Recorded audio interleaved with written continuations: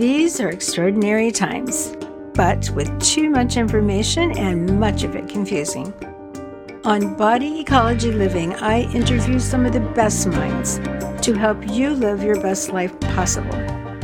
We'll discuss topics on using foods to heal, on building a hearty immune system, on aging well, on taking care of your gut and, of course, your brain, but most of all, on clarifying the right steps to be happier, healthier, and having the energy to make a difference in your own world.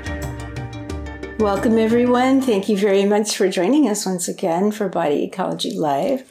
And we're going to be talking today with Susan Levin, who I've known for years. It seems like decades, actually. But she has had a really interesting life. I would say her path in life has been directed, has caused her to be directed in different directions. She's actually been an attorney, an artist, an actor, and an author. But she has a son with autism, and she became very interested in diet, of course. And so she's also a certified nutrition consultant, and she works with families who are affected by autism and ADHD. So she began her writing career as a Harvard student when she famously earned an A- on an essay comparing AC/DC to Macbeth. Interesting comparison. She's passionate about most things in life, but especially her family. And she's been a native of New York She is a native New Yorker right now.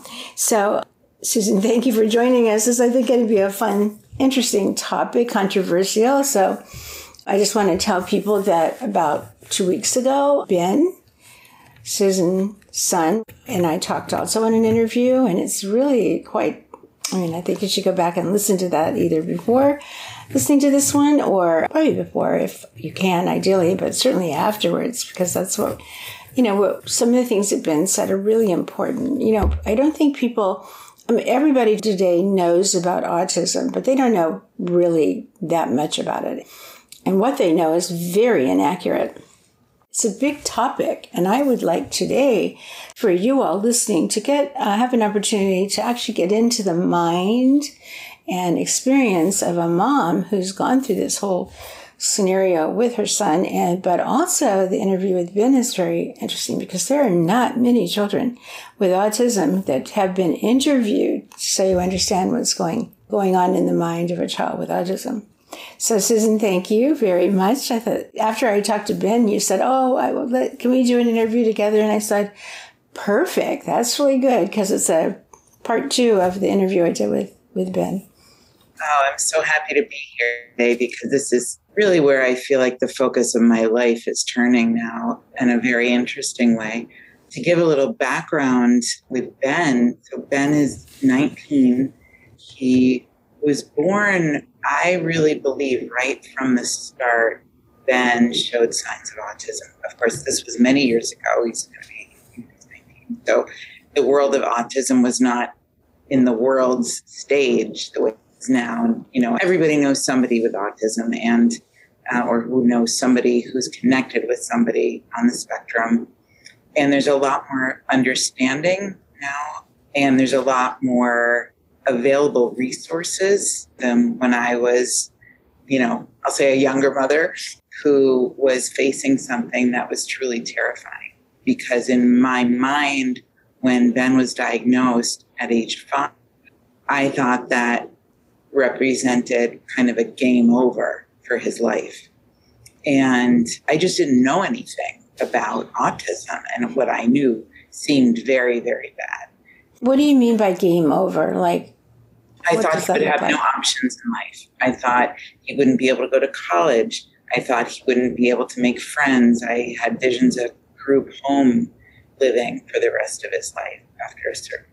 And a big fear a lot of parents have is that they're not going to live forever. Who's going to take care of their child and support them after they're gone? Child, and I was very worried about the burden that would come onto him. And so I spent, after the diagnosis, I would say, the first year was all about biomedical interventions and particularly diet. And that did move the needle to a certain degree, cleared away some of the fog. Ben But biomedical, most people don't really understand what that means. Biomedical sounds like you're going to go to a doctor, maybe do drugs. Right. Thank you. So biomedical interventions, as I understand them for autism, have to do with looking at lifestyle factors, things that are going to affect the different brains in the body. Because, there's one in the head and there's one in the belly, and which is inside, and that things like diet and environmental toxicity, and I learned from Donna, actually, way back in the day, epigenetics, things that are genes that make you predisposed to certain problems, and that you can actually turn off genes that hurt you. You can turn on genes that will support the body.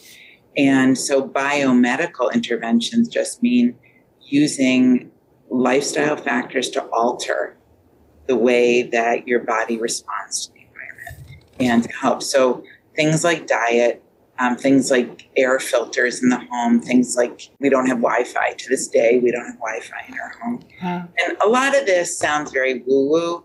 And, I'm a lawyer. My husband's a lawyer. We thought a lot of this sounded really crazy. But honestly, with that diagnosis, we were just very open-minded to anything.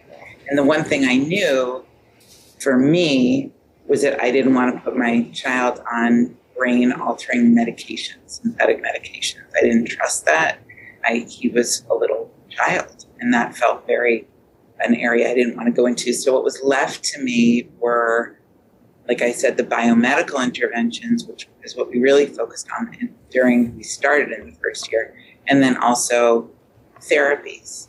And we found a therapy called the Sunrise Program, which we did for about 4.5 years, which worked with Ben to inspire him to want to connect with us. Because I'd like to just take a minute to paint a picture of what Ben was like when he was much more disabled with the autism, which was he had no eye contact with us.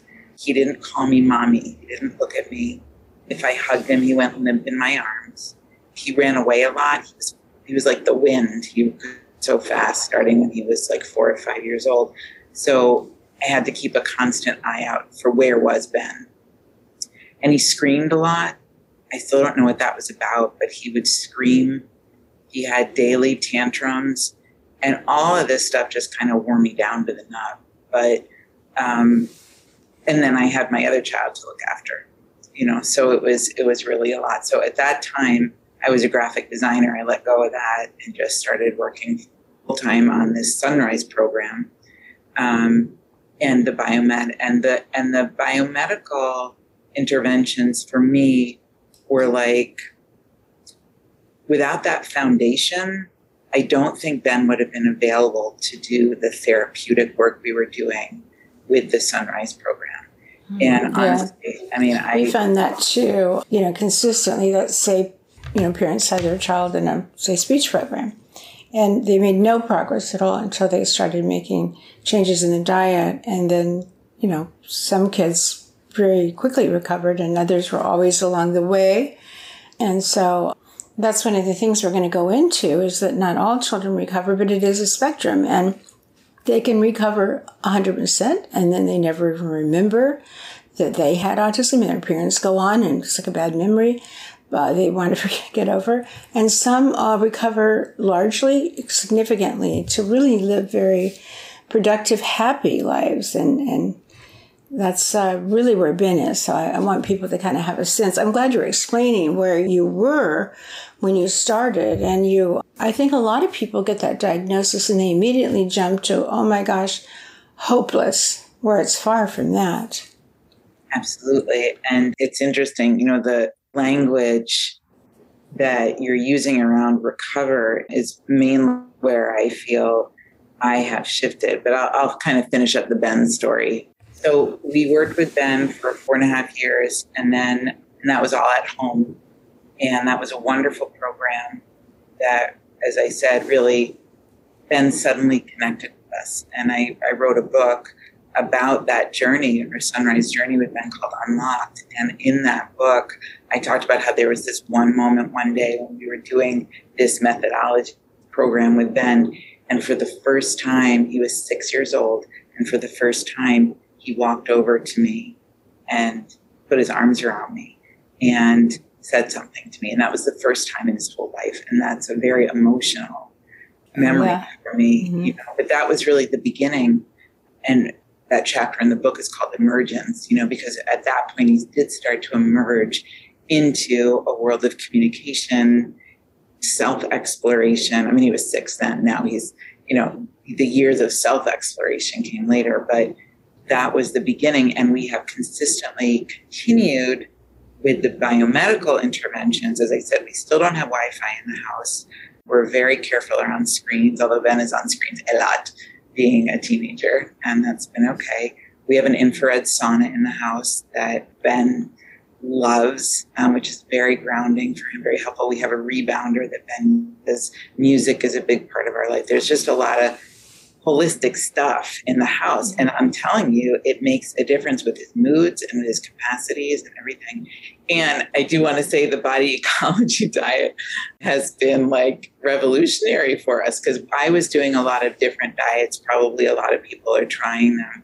GAPS, specific carbohydrate diet, gluten-free, casein-free. And I was trained by a wonderful woman named Julie Matthews, who coined this idea of kind of diversity, biodiversity in nutrition, and which basically means every gut is different, every person is different. So you have to really educate yourself around the different possibilities and then put together what your body tells you really works. And for us, we ended up, what really worked for Ben primarily was the body ecology diet. And we discovered body ecology probably when Ben was 8 or 9, I think 8, he's 19. He still uses that as his way of eating. He is pristine. He's very clear that if he deviates, he doesn't like the symptoms. So it's just not worth it to him. And he told me, I feel that way myself. Yeah, me too. Like, it's just not worth it. You know, I want to point out something that probably people have never heard of before, but as children start to come out of that place where they've gone, I have noticed that they're very, very well aware that they're getting better, they're feeling better, they can communicate and express themselves, which is very frustrating when they can't. They're absorbing everything, but they can't express themselves, you know, and so then they start to get well. And I've seen them, many of them, maybe not all of them, of course, but many of them literally even start leading the way. You know, I've had mothers say, well, you know, I had Christopher on this diet, and then we went to France for the summer, and when we came back, you know, he wanted to go back on the diet. He felt better, and then he did recover, and he was 10 years old, which is unusual, you know, for the older children to recover. My own opinion and experience is that you have to, you know, see the signs early and get them started immediately off all the things that are causing more inflammation, causing gut problems, and so on. So, yeah, I would timing's important. It's a lot easier before you lay down these dependencies on foods that are inflammatory. You know, it's easier if you start off, you know, sort of influencing the palate young, so they don't expect junk, you know, and because it's very... It's hard to pull them away from that, the pizza really crust and the bread, yeah. Oh, and mac and cheese and what we all give our kids. It's really inflammatory. And the book that I am putting out this fall, which is called The Autism Kitchen, is a lot of recipes that we had to take and rework them with anti-inflammatory ingredients. Like, we have Pop-Tarts, and we have pita bread, and we have pizza, and we have things, but it's all, you know, stevia and Lakanto and quinoa flour and a lot of, you know, things that we learned from body ecology diet that we pulled out. And because I think if you can help the children younger, it's just easier. With Ben, so Ben had a revelation. So Ben, okay, to finish up. So Ben is now 19. He's a senior in high school. He is going to college. He is a published author of a young adult novel as of last year. He has a website, Ben Levin Author. Yeah, there's the book. And he's got another book launch in next month, something called Ellie's Friends, which is a volume children's book series, oops, can't see that. There you go. So there's 5, it's put out by the same publisher, and the books are all about friendship and teamwork and striving for your personal best and inclusion. And they're really beautiful, and they're chapter for a younger audience. Who did the illustrations for them? It is a wonderful artist named Gonmuki. Could you say that name again? Gonmuki, Gonm. It's an artist from Singapore whom we met on Fiverr. Oh, wow. Great. Just magnificent talent. And yeah, so that's on Ben's website. Yeah, that is beautiful. Yeah. So I just want to tell people now, this fast forward years of lots of effort on her part, Susan's part, but also even on Ben's part, the choices that he's made. So I use the word recover because I have seen many children recover, but I will say it's very essential to look for those early signs. To me, some of the early signs that I would look for as a parent is that if they're not going to the bathroom and they're constipated and their detoxification pathways aren't open, if they have cradle cap or diaper rash, for example, those are both signs of yeast. As a matter of fact, during the pregnancy, which women will, have their yeast infection gets more acute during the pregnancy, and so the yeast actually consume biotin, and the cradle cap is a sign of a biotin deficiency. Fussiness, having trouble getting their inner eco started. It's not getting started properly, so they're already beginning to have, digestive problems right from the very beginning. Those are, so contrast that to a baby that, we've helped the mom and the parents, and they know what to do to get this inner ecosystem started, how important that is. They've been eating fermented foods through the pregnancy. Remember, this isn't talking about 20 years ago. People didn't know this yet. So what we do with our mothers, they've been eating the fermented foods, so they've got good bacteria in their birth canal. If the baby slips through, he's getting inoculated. But we even will take fermented coconut water, the juice of fermented vegetables the mom will have there, and dilute it with water, and then put little dropperfuls in the baby's mouth a little bit every day. But anyway, that jumpstarts this inner ecosystem, this gut microbiome. Sometimes I don't really like to use the word microbiome because there's also a virome and a mycobiome where there's yeast and all, but it's the whole entire community, the whole world has to get started in the baby's gut, and there's just not enough. One of the things that makes me really angry is there's nobody has any conversation around prevention, because we've been preventing autism for 15 years and it is preventable. So, of course, like Susan said, people didn't know that way back then. And parents were amazing. They were trying so hard to share the information, help each other. And then they would go to their doctors, who usually had children with autism themselves, didn't want to put their kids on drugs. And they were very open, loved working with the parents. Anything the parents could teach them, they were very open to it. So it was an extraordinary time, really. Today, all this information is actually out there. But for some reason, people aren't getting it. I mean, we know the reason, the medical media is not interested in promoting this. But so, Susan, by coming into getting to the point, say, putting Ben on the diet by the time he's 8 or 9, he still made wonderful progress, obviously. And so I started interviewing, and I used the word recovery, and he wanted to stop right then and there because he didn't like that word. And I thought, okay, let's talk about that. And so what he said was pretty cool, and another important thing to say into the world. And then you contacted me. I think he felt bad that he stopped me and said that. I didn't feel bad at all. I love for everybody to express their opinion. It never intimidates me, because he made a very important point. So why don't we talk about that? Yes, I'd like to. I feel that's the most important thing, and I've used so much time already, but very complicated because it involves two different paradigms, two different ways of seeing what's happening in the brain, and two different perspectives, one being mostly from the caregiver and one being from the people who are on the spectrum themselves. And this is what I've had to learn, and it's been very, very humbling. I wrote a book called Unlocked, and I do feel that Ben was unlocked from an existence where he was unable to communicate. And, you've already heard the things that I did to make that happen. But when Ben was about to start 8th grade, he felt he was in a school and he felt that he wanted to go to a mainstream school. And we went to a doctor and she said, oh no. And he was going to get an IEP. And she said, oh no. You have autistic tendencies, but I would not call you autistic anymore.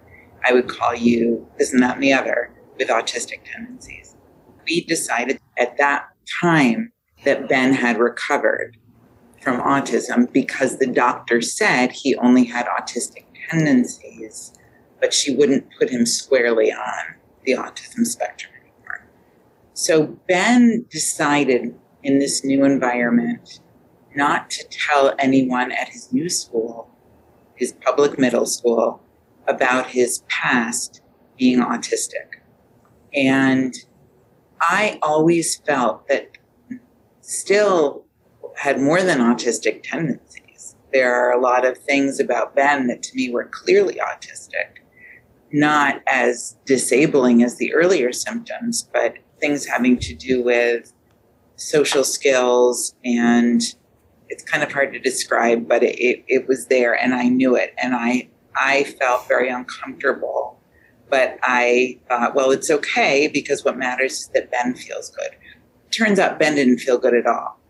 Ben felt that he was lying about who he was. And last year, as a junior, he came to us and said that he really doesn't believe that he was not autistic, nor would he ever be not autistic. And that actually he felt good about that that was his identity, that he had a neurodiverse brain. And he felt that it empowered him in various ways to be who he is, including being able to be a writer, because the degree of focus where he could completely shut out the world was for him central to his being a writer and a number of other things. And, here I am, Miss, writer, author, my kid recovered, holistic coach for families, this and that. And my son telling me, actually, what you said, Mom, I love you, but it hurt me because I didn't feel safe to be who I was. And now I do. And he claimed that. And he said, when people talk about recovery, he said, it's almost for me like you're saying you recovered from being Jewish. It's like, or when people say we want to forget about that or not have that be part of the word, it's devastating to him because it's so much a part of his identity. And what Ben has taught me is that his experience, the majority of people he knows on the spectrum feel that their identity is something of value as an autistic person. And that it's the people who are impacted by the struggle around the symptoms associated and accompanying autism, which he understands, he's not in la la land, autism is, some of the symptoms are horrendous, but that identity is not ever anything he would want someone to say, you shouldn't, let's get rid of that, because it's really... Well, something I've wondered about, because I actually saw years ago a little, not little, he was like 11, 12-year-old boy, but I've known his mother and the family closely for 6 years or so. So he was quite young, much younger. But they were well-to-do, and they spent a lot of money on him, recovering him. He had a younger brother, just a year younger, who was perfectly, normal, and kind of got shoved aside, and all the attention went to the son with autism. And he was always taken to this specialist, that specialist. I mean, got a lot of attention because his parents, mom in particular, father could afford it. Mom was going to get her son well. But the thing is that he, had let's see, what would you call it? Like, he'd labeled himself, everybody had labeled himself as autistic. And so I noticed that, and then of course we met and she started putting him on the diet, and I, continue to know and guide, and a huge change in him. I mean, amazingly normal. He became quite normal. But I noticed when I sat back and observed, if I was at their house, he played that card. Like he'd come into the kitchen and he'd say, what can I have to eat? And she'd start running through this list of things she's not wasn't allowed to eat. She said, no, you can't have that. Well, what about this? No, you can't have that. What about this? No, you can't have this. I have something for you. You can have that. So I thought, he's playing her. Like it's his way of getting attention, whereas your younger brother was just over there dying, doing all kinds of amazing things to get attention, and nobody noticed him. So at that moment, I decided, I would caution parents not to, use those words and begin to put a label on them. And it does, like you said, it put a lot of pressure on Ben to not be that, to be in recovery and all, when he knew he wasn't exactly like everybody else, but he also knew that they were wonderful. In the interview, which I hope people will listen to, he actually goes into what a gift he feels he's got now because he's come into this world with a different brain. And he is more creative, and he does see things in a different kind of way. He's very, obviously, from the books that he's writing and has written, very empathetic, really gets other people struggling in the world. He's like on a mission almost too, not almost. He's actually, that's what he's doing now, is making the world, more aware of people who are in pain, who are struggling, who are trying to define themselves in the world. So it's a bad thing. How they say this is a bad thing, but it's got a really wonderful bright side to it. It's a perfect example. Right. And I think that, so there are really two different camps, and both are kind of fierce. People in the recovery camp are fierce that their children can be all they can be, and to get supported and get well in the ways that they're being hurt by some of these aspects of autism. And then there's the neurodiversity camp, which is saying, I am who I am. I love who I am. I honor who I am, and I expect you to respect and honor who I am as well. And it's not a label. It's literally my identity. It's a way of me being in the world and presenting me. And I wonder if a lot of this isn't just semantics. Just semantics? Because I don't think there's a parent out there that wants to deprive their child of their identity, whoever that child is. And I don't think there's a person who is on the spectrum who doesn't want to empower other people on the spectrum and give them habits and abilities and communication opportunities and leverage who they are and bloom who they are. So I wonder if it's about just, using words like Ben has taught me, rather than recovery or cure, to talk about lowering needs. NEEDS, needs. Correct. Yeah. To be mindful of the many, many people on the spectrum who don't feel they need to be cured of autism any more than I need to be cured of being female. Mm-hmm. Well, I'm not trans, but, that's a whole nother conversation. But that is who they are. And the very idea of recovery from being who they are is offensive to them. But I wonder if it were just the words. So I'm very interested in having that conversation with parents and people on the spectrum and, seeing if there could be some reconciling. Because, there's a real lot of anger on the part of the people on the spectrum who don't want to be cured in that sense. Mm-hmm. But I think that it doesn't have to be that way. I totally hear everything you're saying and 100% get it. The thing is, though, you have to, I think, acknowledge all the effort you and the rest of your family and Ben made to get him to the point where he can communicate and be himself. What if he was still stuck back in like I've had some parents say, well, my son just stays back in the bedroom watching video games all day long, same video game over and over like 20 times. That child is not going to there has to be a certain amount of recovery. And I would never want to not credit somebody for the effort they made to get there. I've known, I have pictures of kids where parents for their kids have smeared their feces all over the wall and they can't travel or go anywhere because they'll do that in a hotel room or something. I mean, there's real severe autism, and those children really aren't able to make this kind of contribution that Ben is already making and started making years ago, really. Yeah, and I agree, Donna, and that's why I say it's complicated. This is not a one and done conversation. This is a very, very complex identity / disorder. It's both. And and Ben, thank God, I'm very relieved. Ben is the first to say, of course there are problems. His best friend is nonverbal. He's autistic and nonverbal. But Ben doesn't feel that makes him any less valuable. And he would say he wants this young man, his friend, to be empowered, to be given.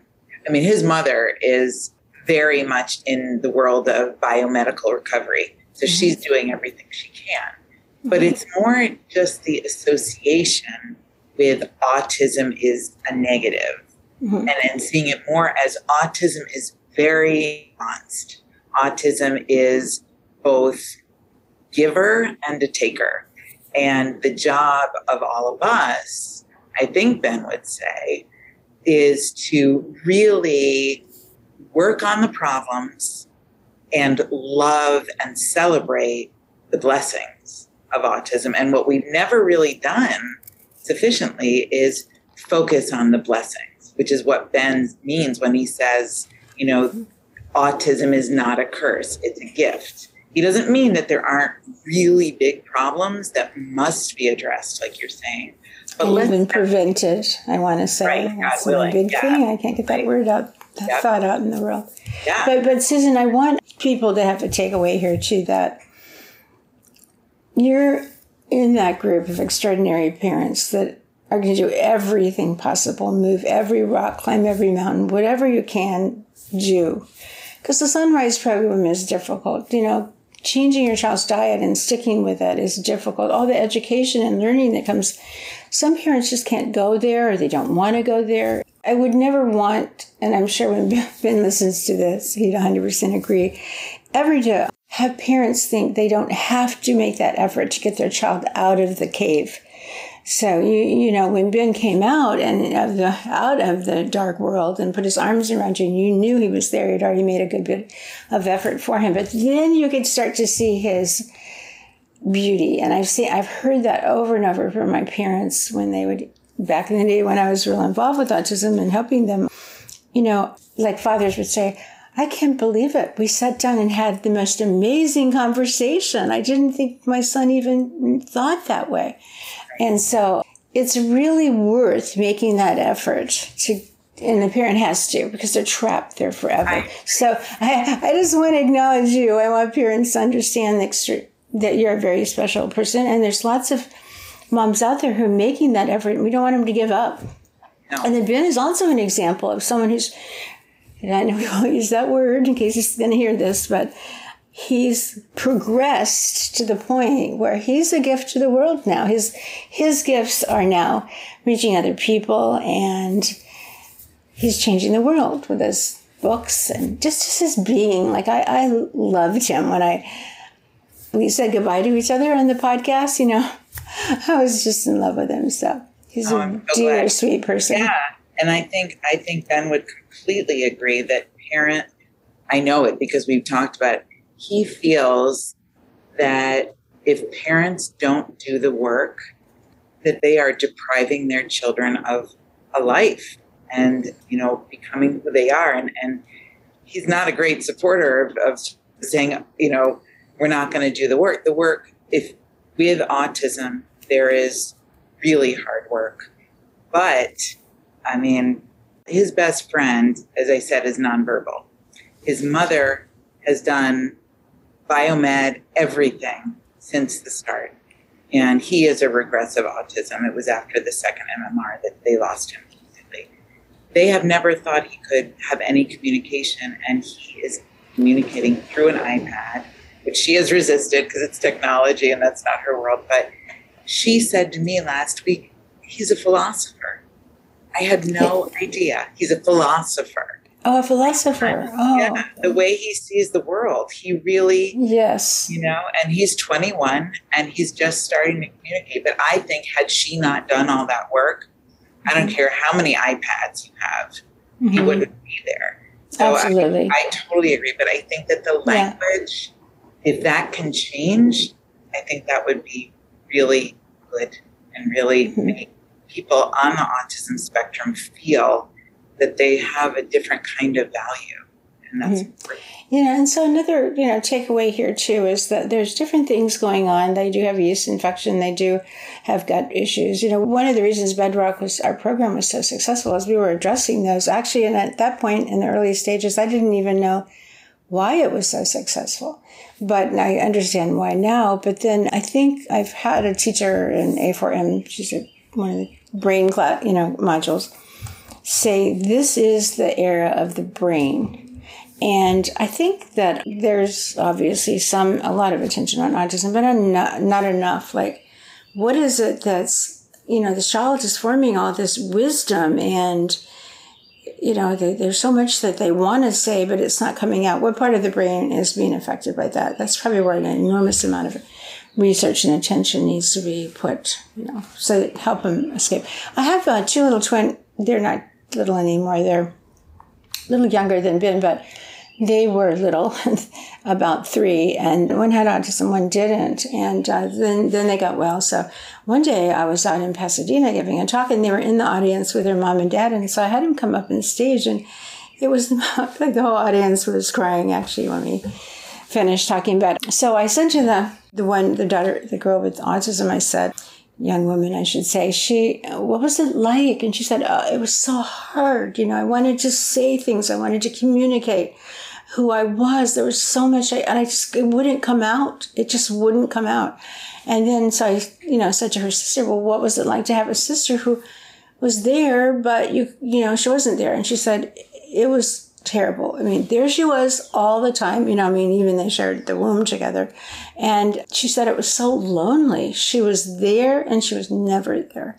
So, that just to me says that we have to fight harder for these kids. We have to prevent autism, put a lot of attention on that. And then we have to, as the point that you and Ben are making, is make the effort and accept them all along the way so they never feel less than.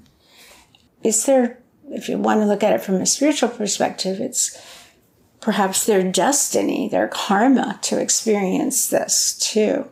I have truly never met an autistic person or a neurodiverse person who wasn't remarkable. I mean, everybody's remarkable, of course. No, these two young girls are gifted. I mean, they're both singers. They play, the one that was autistic, she plays guitar beautifully. They both sing together and, they perform, and amazing. Of prevention, and I want to say it's like we want to prevent the physiological, neurological barriers to them being who they are. And I don't know if you can separate them, Donna. I mean, I would never want to prevent Ben's autism because it so much informs kind of the magnificence of who he is and the uniqueness of who he is. But I do want to prevent the pain and suffering. So it's like I said, it's very complicated, but I know that I had years of struggle and heartbreak and challenges. I mean, my book is stuffed full of it, but it's been such a revelation to me that Ben is who he is and can do the things he does. He's in a play right now. He's never acted in his life, and he's terrified, but he's in the school musical because his brother is an actor and Ben is graduating. It's his last time to be with his brother in a play. So he's doing it and he's scared every day, and every day he shows up. I mean, this is like a heart as big as this country, and his brother is so happy, So it's an interesting thing. Or like, I know if you use the word prevention of autism, that phrase around Ben, he would lose his mind the way he did with you the other day, So it's like, again, I think it's just the language. I think it's really understanding that autism is a gift, but we have to it's like having a Michelangelo thing of marble, and the gift is inside, and we have to chip away with all this horrendously expensive, difficult, hard work. But in the end, it's more, my experience is it's more a blessing than a curse. Well, it's an important message to get out in the world, especially now, right, when people are fighting for acceptance for the way they are. Doesn't matter about what skin color you have, what sex you are, anything. Just accept people as they are and let them be themselves and let them give their gift to the world. So I think this is an important message. So much, Donna, having this conversation with me, because it's tricky. It's really tricky, but I think it's a great conversation, and I just really thank you. Yeah, thank you for doing this. And I hope people listening just think about who you could share this with, who is different or has a different child. They can see already that they're not going to be typical, and realize that that child still can bring gifts to the world. So this is an important conversation, Susan. Thank you. Body ecology is not a diet. It's a way of life based on 7 universal laws that always guide us toward the truth. If you want to know more about us, about these 7 universal laws, and about our amazing, effective products, go to our website, bodyecology.com. Also, for a free transcript of this show, go to our website. Again, that's bodyecology.com. And of course, if you like what you're learning, we'd be very grateful for a review on Apple or wherever you listen to your podcasts. If you've got a topic you want to learn about, just let us know. This information does not replace the advice of your doctor or healthcare professional. Thank you very much for listening, and here's to a happier, healthier world.